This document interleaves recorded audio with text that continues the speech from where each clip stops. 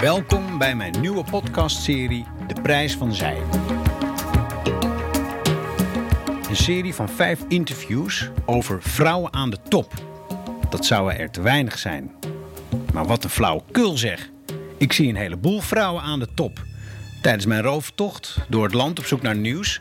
Vrouwelijke politici, vrouwelijke bestuurders, vrouwelijke ondernemers, wetenschappers. Ga zo maar door. Bij BNR stikt van de vrouwen. En niet te vergeten bij mij thuis. Sinds kort woont daar de Amsterdamse wethouder onderwijs. Dus waar hebben we het over? En toch merk ik in mijn omgeving en ook bij mijzelf dat vrouwen aan de top nog steeds de uitzondering zijn.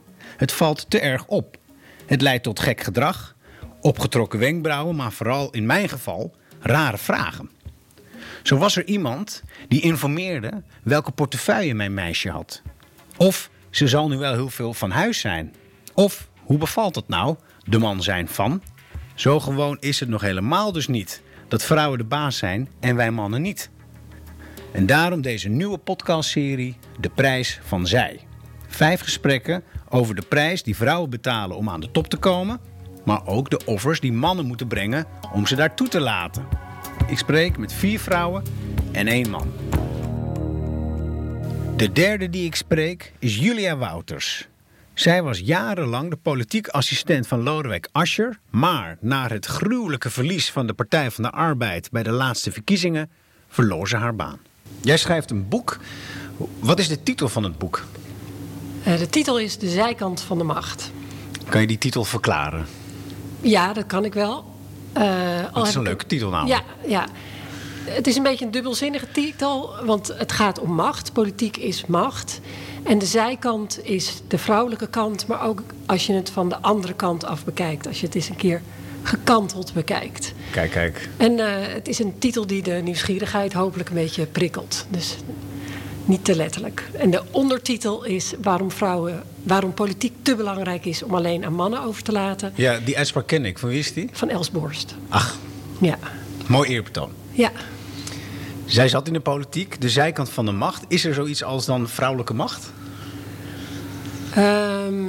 Er zijn heel erg veel onderzoeken gedaan naar wat het verschil is tussen mannelijk en vrouwelijk leiderschap. Ja.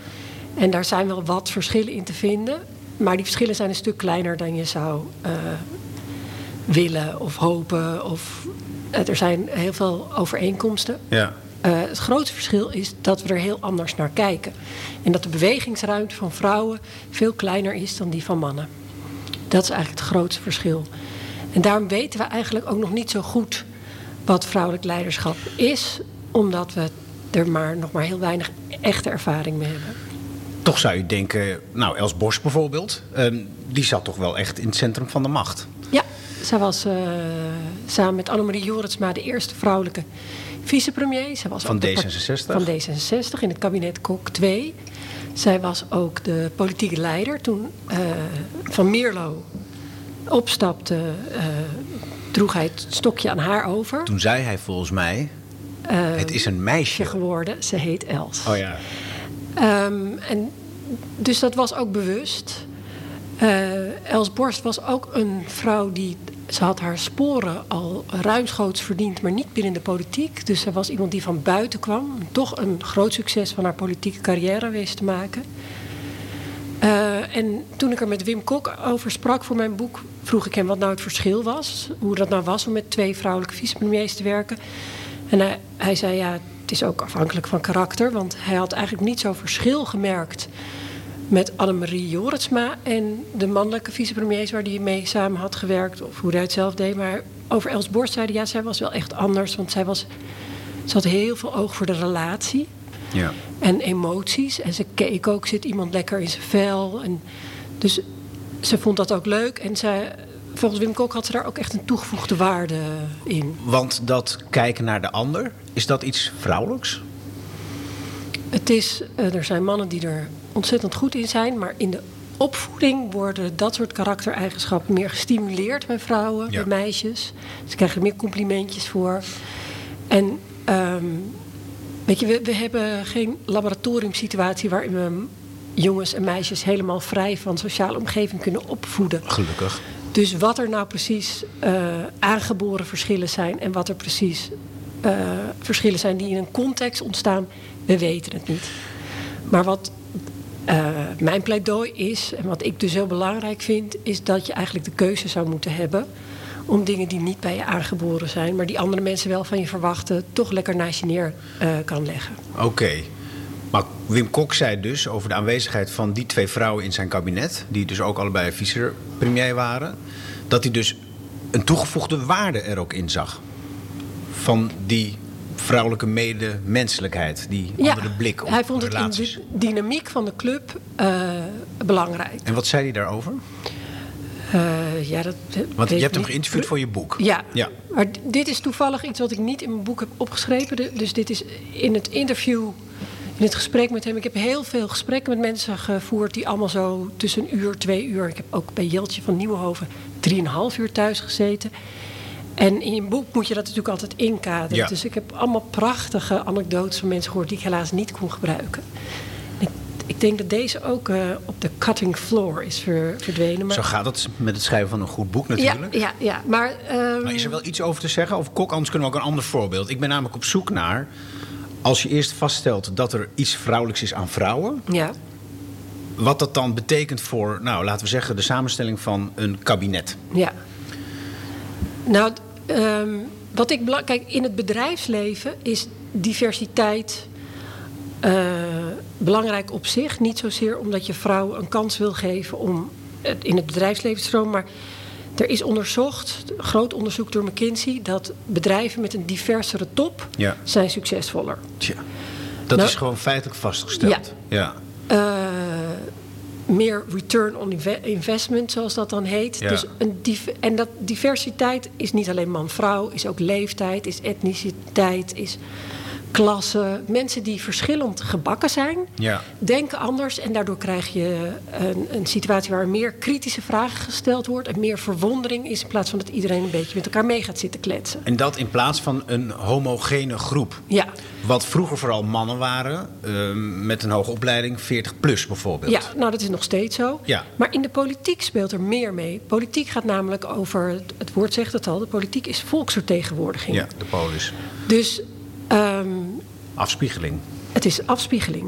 Dus er gaat een veel grotere voorbeeldwerking uit in rolmodellen. Maar er gaat ook in de keuzes die je maakt, die impact op ons allemaal hebben. Wat anders is, weet je, of Verkade nou wel of niet melkchocoladekoekjes maakt. Ja, als Verkade ze niet maakt, koop ik ze ergens anders. Maar in de politiek worden daar elke dag beslissingen genomen die een impact hebben op ons allemaal. Ja. En als daar de vrouwelijke blik bij ontbreekt, of op een te laag niveautje staat, een laag pitje staat, dan missen vrouwen daarin iets. Maar nu zei je eerst dat je gelukkig niet in een laboratoriumsetting kan kijken hoe het zit met de opvoeding van kinderen, jongens en meisjes. Daarna zei je dat bij bedrijven kan je dat dus wel meten. Of het uitmaakt of een boardroom diverser is. Ja. Maar in de politiek, hoe doe je dat dan? Hoe kan je laten zien dat het ene kabinet door meer diversiteit anders functioneert, beter, mag ik hopen, dan een ander? Ik weet niet of een kabinet beter functioneert, maar wel eerlijker. Ik denk dat er belangen nu weggezet worden als gezeur of geneuzel of niet prioritair, die voor 50% van de bevolking wel belangrijk zijn. Ik gebruik altijd een beetje een stom, plat voorbeeld. Vrouwen en mannen, of we nou hetzelfde of verschillend zijn, er is één ding wat heel duidelijk anders is dan vrouwen en mannen. Vrouwen plassen zittend.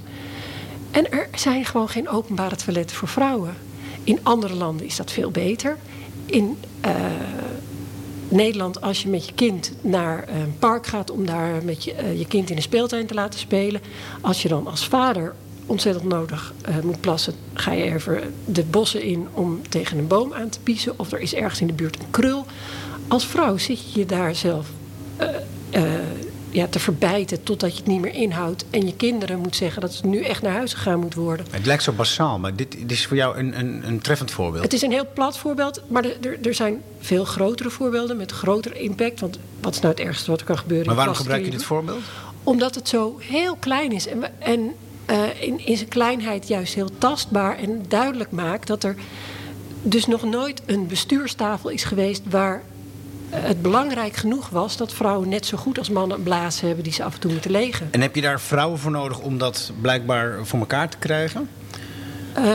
Blijkbaar wel. Blijkbaar wel. Ja, maar er is een heel mooi voorbeeld, dat komt uit de Amerikaanse politiek. Toen de eerste versie van de ziekenfondswet daar kwam, de Affordable Health Care Act, toen stond daar de mammografie en het uitstrijkje stonden daar niet in. Ja. En dat zijn vrij simpele preventieve toetsen om erachter te komen of je kanker, borstkanker en baarmoederhalskanker aan het krijgen. Maar daar was niet aan gedacht? Niet aan gedacht, terwijl statistisch is het onmogelijk dat mannen niemand in hun nabije omgeving hebben die ooit borstkanker heeft gehad. En dus het is niet dat ze het niet weten. Het is niet dat het ze niet aan het hart gaat, maar als er dan belangrijke besluiten genomen moeten worden en er worden prioriteiten gesteld, zit het gewoon achter in hun hersenpannetje. Tenzij er dan een vrouw is of vrouwen? De vrouwen in het Amerikaanse parlement hebben, of ze nou republikein of democraat waren, of ze nou voor of tegen die wet waren, hebben samengespannen en hebben het gerepareerd. Maar gaat dit om emancipatie van de vrouw, dat ze er überhaupt toe doen? Of gaat dit ook over dat als ze meedoen, dat het dan ook echt daadwerkelijk verandert? Behalve dan dat ze aan vrouwen dingen denken, maar dat het beleid ook echt beter wordt. Anders. Eerlijker. Dat vind ik belangrijker. Misschien is er beleid wat voor jou nadeliger uitpakt, maar voor mij voordeliger. En omdat we vrouwen 50% van de bevolking zijn, is het daarmee eerlijker als ook de belangen van vrouwen beter in het hoe de pensioenen geregeld zijn, is ook nadelig voor vrouwen. Er zijn heel veel dingen die heel vanzelfsprekend lijken te zijn, die in het nadeel van vrouwen uitpakken. Nog steeds? Ja. Is dat dan een blinde vlek bij mij als ik denk, maar ik kan zoveel vrouwen opnoemen die ertoe doen, die de baas zijn en spelen, over mij bij wijze van spreken. In mijn werk zie ik ze heel veel. Ik heb thuis een vrouw die een prachtige baan heeft, belangrijker dan die van mij zou je kunnen zeggen. We noemen Els Borst. Er zijn nog legio vrouwenvoorbeelden die gewoon hartstikke meedoen. Ik zie ze best vaak, toch? Ja, dat komt omdat elke keer als je een vrouw in zo'n positie ziet, dan valt het je op. Oh. En als je gewoon naar de statistieken kijkt, dan zijn het er helemaal niet veel. Het zijn er nog steeds bedroevend weinig. Wanneer ga ik het dan niet meer zien of zo? Want als het helemaal normaal is. Kijk, het is ook een voorbeeld dat ik in mijn boek aanhaal, wat mij betreft heel tekenend was. Er zijn eigenlijk 2 voorbeelden. Schiphol heeft heel erg zijn best gedaan om daar evenveel mannen als vrouwen in het bestuur te krijgen. Toen ging een van die mannen Jos Nijhuis. En die zei, mijn opvolger moet per definitie een man zijn, anders is de balans kwijt.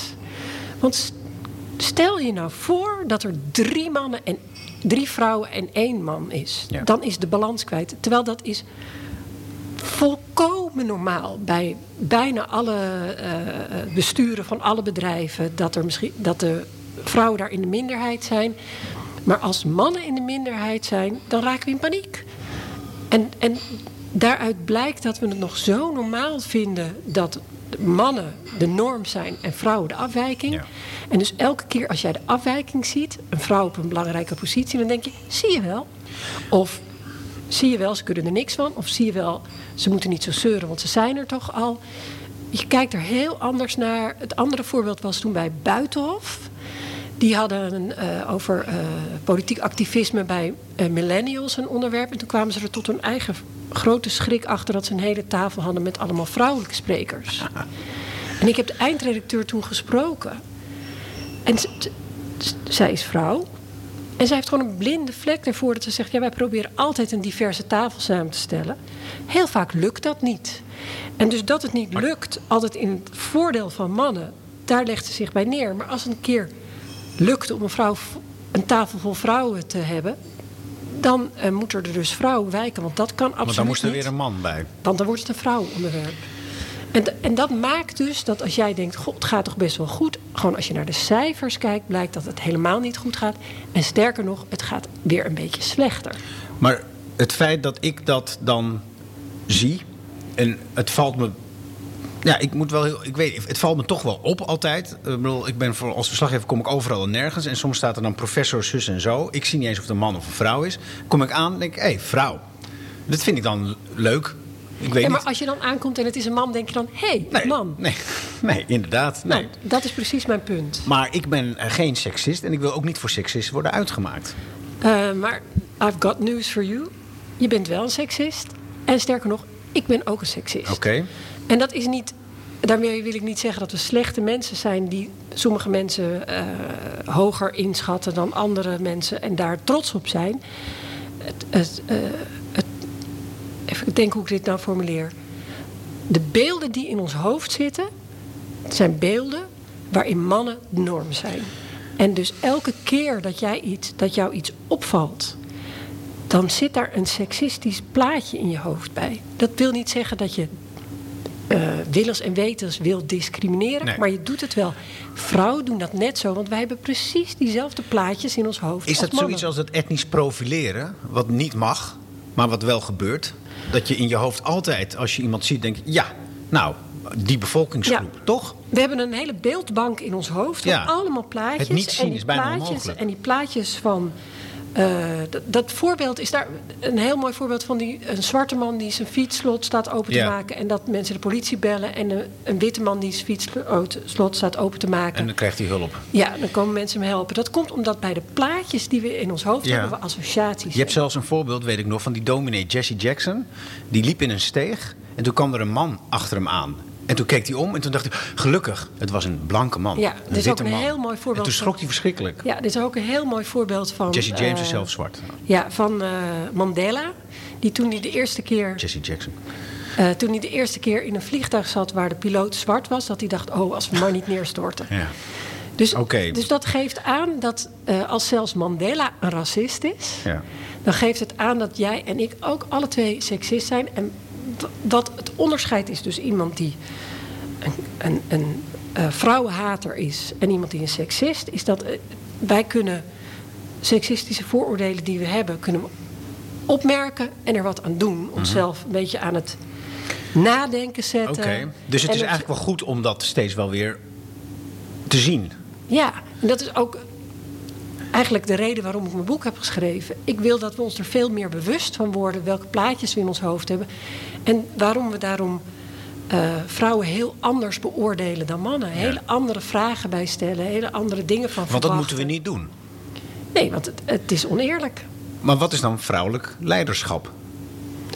Nou, ik denk dat pas als we niet meer al die rare plaatjes in ons hoofd hebben... en verwachten van vrouwen dat ze aan de ene kant... als ze succesvol willen zijn, zich gedragen als mannen... maar aan de andere kant dat absoluut niet accepteren van vrouwen... want dan vinden we ze niet aardig, dan vinden we ze kil of een bitch. Zolang we die plaatjes nog in ons hoofd hebben... is de ruimte waarin een vrouw zich kan manifesteren beperkt. Daar wordt ze verkrampt in, bang in, defensief in. En zolang dat zo is, weten we eigenlijk nog niet echt wat vrouwelijk leiderschap is. We weten wel dat over het algemeen vrouwen meer... dat heet transformeel leiderschap hebben. Dat betekent dat ze minder van bovenaf zeggen... je moet het zo doen, maar meer in een team werken... meer medewerkend voor man of voor vrouw. Maar waarvan je dus zegt, dat kan een man ook goed doen. Dus... Ja, maar over het algemeen hebben vrouwen vaker zo'n leiderschapsstijl dan mannen. Dus eigenlijk gaat deze podcast bij mij ook over een soort zoektocht... over waarom die vrouw maar moeizaam kan doordringen tot de top. Politiek of bedrijf of wat dan ook. En als ze er dan zijn, dat we dan eigenlijk moeten stoppen met kijken naar dat ze een vrouw is. Terwijl we niet anders kunnen dan altijd zien dat ze een vrouw is. Maar zover zijn we nog lang niet. Nee. Als je zag hoe trots het college achter Femke Halsema hier in Amsterdam. Ja, toen zij burgemeester van Amsterdam werd... er zitten nu 5 vrouwelijke wethouders in het college, 2 mannen. En je zag dat de wethouders van alle politieke kleuren... al die vrouwen zaten te stralen... alsof er iets heel bijzonders gebeurde. Maar wat is dat dan? Paulien Krikke werd geïnterviewd over vrouw zijn en burgemeester. Zij is burgemeester nu in Den Haag. Ja, en zij werd aangeklampt op straat door iemand die zei... wat fijn hè, dat wij nu burgemeester zijn. Voor heel veel mannen zeggen dat het ze niet uitmaakt... dat er nu een vrouw burgemeester is... of dat er nu een vrouw CEO is of zo. Dat komt omdat zij kunnen dat zeggen en daarmee aantonen dat ze dus niet seksistisch zijn. Het maakt voor hen niks uit. Voor vrouwen maakt het wel degelijk uit. Want zij zien één van hen. Zij herkennen zich meer. Het betekent dat de dromen en de verwachtingen van onze dochters, die nu nog op lagere schoolleeftijd zijn, totaal anders ingevuld worden dan als dat niet zo was. En daarom maakt het nog steeds heel veel uit. Daarom is het ook belangrijk dat er meer vrouwen komen op plekken waar ze zijn. En maakt het voor het eindresultaat uit? Dat weten we nog niet. Dat weten we nog niet. Dat is toch interessant, want die diversiteit die dus in die boardroom, dan wel in het kabinet, als die er is, daarvan zeggen heel veel mensen, waaronder die mannen zelf, die eerst met alleen maar mannen om zich heen zaten, dat het echt wel uitmaakt voor de bedrijfsvoering. Dat het echt tot andere resultaten leidt. Ik denk ook dat de inhoud van de... ik heb heel veel voorbeelden uit gesprekken en ook wetenschappelijk onderzoek dat de prioriteiten van vrouwen, omdat ze vrouw zijn, anders zijn dan die van mannen. Ja. En dus het beleid verandert er wel degelijk van. Ja. Maar jij vraagt me naar vrouwelijk leiderschap. En leiderschap is dus eigenlijk, hoe doe je het? Ja. En dat je een vrouw bent, maakt wel uit wat je doet. Want je hebt in de politiek dus belangen, ervaringen, verlangens, dromen en idealen die te maken hebben met jouw vrouwelijke ervaring. Want dat kan je niet uitschakelen, dat ben je en dus is het anders dan mannen. En daarom gebruik ik dus zo graag dat voorbeeld van niet staand kunnen plassen. Ja. Het is zo. En daar moet een oplossing voor bedacht worden. Maar gaat het dan ook dus om homogeniteit? Ik bedoel, 40 heteroseksuele mannen met een pak aan van 40 plus, dat is niet goed. Maar 7 vrouwen in de boardroom is ook niet goed. Denk ik dan. Of in het college dus in Amsterdam. Ik denk... Alleen maar vrouwen is toch ook niet goed dan? Nee, ik heb toevallig ooit wel in een laboratoriumfase op de redactie van toen nog het programma Koffietijd gewerkt. En daar werkten alleen maar vrouwen. En dat is ook niet prettig. Nee, diversiteit is altijd goed. Maar ja, misschien is het... Ik heb wel zelf behoefte aan een beetje overcompensatie. Ik vind het wel eens goed als de balans andersom is. Ook omdat in de politiek de voorbeeldwerking zo sterk is. Maar zit daar niet iets kwaadwilligs in? Van juist, doe maar een keer 7 vrouwen in een bestuur bijvoorbeeld. Terwijl, volgens mij is het pleidooi diversiteit. Dus ook andere seksualiteit, andere etniciteit. Kijk, omdat de balans in belangenbehartiging zo ontzettend lang zo scheef is, denk ik dat de balans in belangenbehartiging best wel even een tijdje de andere kant op kan zwiepen. Ik denk niet dat Aletta Jacobs, toen zij pleitte voor kiesrecht voor vrouw, dacht ze ook echt dat er wereldvrede zou uitbreken als vrouwen ook macht hadden. Ja. Die illusie heb ik helemaal niet. Ik denk dat vrouwen net zo goed in staat zijn om te haten, om oorlog te ontketenen. Ik denk alleen wel dat vrouwen toch ook andere belangen in het oog hebben. Al was het maar omdat ze nu nog hoofdzakelijk verantwoordelijk zijn voor het opvoeden van de kinderen. En dat is op individuele basis, zijn daar variaties in. Maar als je over de hele bandbreedte kijkt, is dat toch nog steeds zo. Onmiskenbaar zie je nu terug op het wereldtoneel dat als een vrouw premier is van een land en ze krijgt een kind, dat je dan opeens een heel ander plaatje hebt. Dat is in Nieuw-Zeeland gebeurd. Ja. Met Jacinda Ardern. Ja. Zo. Dat vind jij waarschijnlijk wel heel mooi om te zien, of niet? Ik bedoel, hoe dan ook, het ziet er anders uit. Ja, nou, ik vind het geweldig, omdat er zijn wel eerder vrouwen op belangrijke plekken moeder geworden. Ja. Alleen zij maakt het helemaal onderdeel van wie ze is en waar ze is. Ze is ten eerste de jongste premier ooit. Ze is de tweede premier die een baby heeft gekregen. Pakistan was de eerste, hè? Ja, ja, maar zij heeft bijvoorbeeld helemaal geen zwangerschap genomen, Boeta. En het was ook een soort van overerfd premierschap. Maar als ik nu naar Jacinda Ardern kijk en hoe ze dat doet, dan kan ik daar enorm van genieten. Want zij doet dat heel erg, in Engels zeg je dan zo mooi, unapologetic, maar vol zelfvertrouwen. Voor haar is het de normaalste zaak van de wereld. Tegelijkertijd heeft ze er begrip bij dat het nieuw is en dat mensen er een beetje aan moeten wennen. En daar speelt ze op een manier mee die ik heel inspirerend vind. Dus ze doet niet net alsof er niets gebeurd is. Nee. En of ze zo weer vrolijk doorhuppelt. Hè. Er was ooit een minister in Frankrijk die na 2 dagen alweer in de bankjes zat. Ik zou heel graag willen dat het mij gegeven was. Dat ik zo fit en vrolijk na mijn bevalling was. Maar de meeste vrouwen hebben toch andere ervaringen. En dus als we dat elkaar op gaan leggen, is het ook moeilijk. En zij heeft ook zij heeft vanuit haar kraambed een pakket gepresenteerd. Ze zit er borst te voeden terwijl ze de persconferentie op haar iPhone opneemt. Ja. Waarin ze dus waarin ze het ouderschapsverlof uitbreidt. Kijk. Nou, dat vind ik prachtig. Omdat vind je eerlijk. Dat is wat jij vertelde over dat is rechtvaardig. We hebben veel te lang gedaan. Waarheid eigenlijk. Alsof vrouwen alleen maar succesvol kunnen zijn als ze net doen alsof ze mannen zijn. Ja. Dan is er ook nog de man achter deze premier van Nieuw-Zeeland. En die is dan de vrouw. Want die gaat volledig op in het huishouden. Draagt een gezellige trui. Dat wordt ook opgemerkt. Ja, en hij is daar ook heel open over. Dus dat vind ik ook heel leuk. Hij geeft dus ook interviews over... Het moeilijke is natuurlijk als je ziet welke vragen er aan vrouwelijke politici gesteld zijn. Ik noem dat in mijn boek heel veel vragen over kleding, kapsel, kinderen en je kerel. Allemaal met een K. Ja, want het allitereert mooi. Dat is altijd heel belangrijk. Het is niet zo dat soort dingen zijn ook belangrijk. Je denkt daarover na, je maakt daar keuzes in. Die zijn anders dan voor een ander. Het is niet zo raar dat daar vragen over zijn. Wat raar is dat die vragen uitsluitend aan vrouwen worden gesteld en dat er dan nog heel weinig ruimte overblijft om het over je idealen en je ideeën te hebben. Maar ik vind het prachtig als ook mannen wat vaker dat soort vragen krijgen. Want laten we wel zijn, er zijn ook heel veel mannen die het ook vreselijk vinden als hun kinderen teleur moeten stellen omdat er weer een spoeddebat in de Kamer is en ze niet op de ouderavond kunnen komen of niet bij die voetbalwedstrijd kunnen zijn. Kinderen zijn net zo teleurgesteld als hun vader ze laat zitten als dat hun moeder ze laat zitten. Maar die vragen waar jij het over hebt, die altijd aan vrouwen worden gesteld en niet aan mannen. Ik heb dus nu een vrouw, die zit dus in het college van Amsterdam, wethouder Marjolein Moorman. En sinds zij dat is, sinds dat ook in de krant te zien is en te lezen, krijg ik de vraag: ze is nu zeker wel heel weinig thuis. Ja. En dan kijken ze erbij van, oh gut, nu moet jij zeker de afwas doen of zo. Ja. Nou, kijk, en dat zijn allemaal mannen trouwens. Het seksisme... Nee, dat zijn mannen en vrouwen. Echt iedereen. Ja, het seksisme waar we het eerder over hadden, dat we er allemaal last van hebben, dat we allemaal seksistisch zijn. Het is niet zo dat seksisme alleen over vrouwen gaat. Het gaat ook over mannen. Dus de keuzes die jij in je leven maakt als man zijn er ook door beperkt.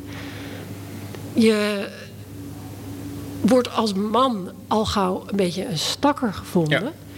Terwijl als een vrouw precies diezelfde keuzes maakt of in diezelfde situatie zit, niemand dat een stakker vindt. Het heeft voordelen. Als jij als betrokken vader op het schoolplein staat, kijken alle moeders naar je van, wat is het toch een bink, wat is het toch een kanjer, had ik maar zo'n man. Ja. Als een man met een babybjorn over de stad loopt, ik denk dat de meeste mannen ervaren dat ze nog nooit zoveel chance hebben gehad als dat ze met een baby op hun buik lopen. Zeker, zeer aan te dus je raden. krijgt er ook veel meer kudo's van. Ja. Maar het is ook dat er meewarig wordt gekeken naar mannen met een vrouw die succesvoller is. En dat een druk op mannen in deze serie zit een interview met Ingrid de Graaf. Zij is topvrouw bij Egon. En zij zegt heel openhartig in dat interview: we zijn uit elkaar na 23 jaar. En mijn man had echt wel moeite met dat beeld, de man van. Ja. Dat is heel pijnlijk. Vond ze zelf ook. Ik denk dat er heel veel vrouwen ook moeite hebben met het beeld de vrouw van. Alleen dat de buitenwereld ze daar veel minder een hard time over geeft. Precies, want die man dus, de nieuwe man dan, waar ik er dan een van ben, die vindt dat veel vervelender, veel lastiger, blijkt. Nou, ik moet nog kijken of dat mij ook gaat overkomen, maar het begint al aardig op te spelen af en toe. Nou kijk, ik denk dat het belangrijk is om je te realiseren dat je ook het slachtoffer bent van seksisme. Ja. Nou, zo voel ik me niet, maar oké. Ja, maar het is wel zo. Mm-hmm. Het is nogal ik zeg het nogal groot. Mm-hmm. Je bent slachtoffer van seksisme. Ja. Dat maakt jou niet zielig. Nee. Je hoeft niet te gaan wentelen in slachtofferschap. Want over het algemeen ben je toch aan de goede kant van het slachtofferschap. Je bent meer dader dan slachtoffer. Maar het geeft alleen aan dat het is goed om je er bewust van te zijn dat jouw persoonlijke keuzes, waar je prima mee kan leven, anders beoordeeld worden door de buitenwereld. Ja. En dat je daar vooral ook met elkaar over moet blijven praten. En dat zijn die plaatjes in ons hoofd. Ja, dus de bekende plaatjes, de afbeelding eigenlijk. Ja, van de burgemeester is een man. Ja, en dus een man is niet alleen succesvoller dan zijn vrouw, maar ook liefst langer, een beetje ouder. Er zijn allemaal van die hele rare dingen die we heel normaal vinden, die er totaal niet toe doen. Waarom moet een man langer zijn dan een vrouw? Maar jouw boek heet De Zijkant van de Macht. En die beeldvorming die we hebben, die ons kijken bepaalt, dat gaat niet zo 1, 2, 3 veranderen. Nee, dat is... Even geduld hebben. Je zou daar depressief van kunnen worden. Ben je dat geworden? Nee, want wat we net al zeiden, van je bent er een slachtoffer van, maar dat betekent niet dat je hoeft te gaan rondrollen in het slachtofferschap. Het verandert alleen als we ervoor blijven knokken. En dus mijn boek is vooral ook een pleidooi voor vrouwen om vooral wel in de politiek te gaan, omdat we het dan kunnen veranderen. Dus die beelden, die zitten daar al eeuwen. Die zijn er heus niet zo makkelijk uit te krijgen. Maar dat is ook onderzocht en bewezen, als we een aantal keer een vrouw in een bepaalde positie hebben gezien, gaan we het al heel veel normaler vinden. En het beeld kan kantelen. Het beeld kan kantelen. Dit was Julia Wouters. Podcast nummer 4 is ook een schrijver. Maar ditmaal een man, Jens van Tricht. Die dan wel weer een boek schreef over feminisme en waarom dat goed is voor mannen.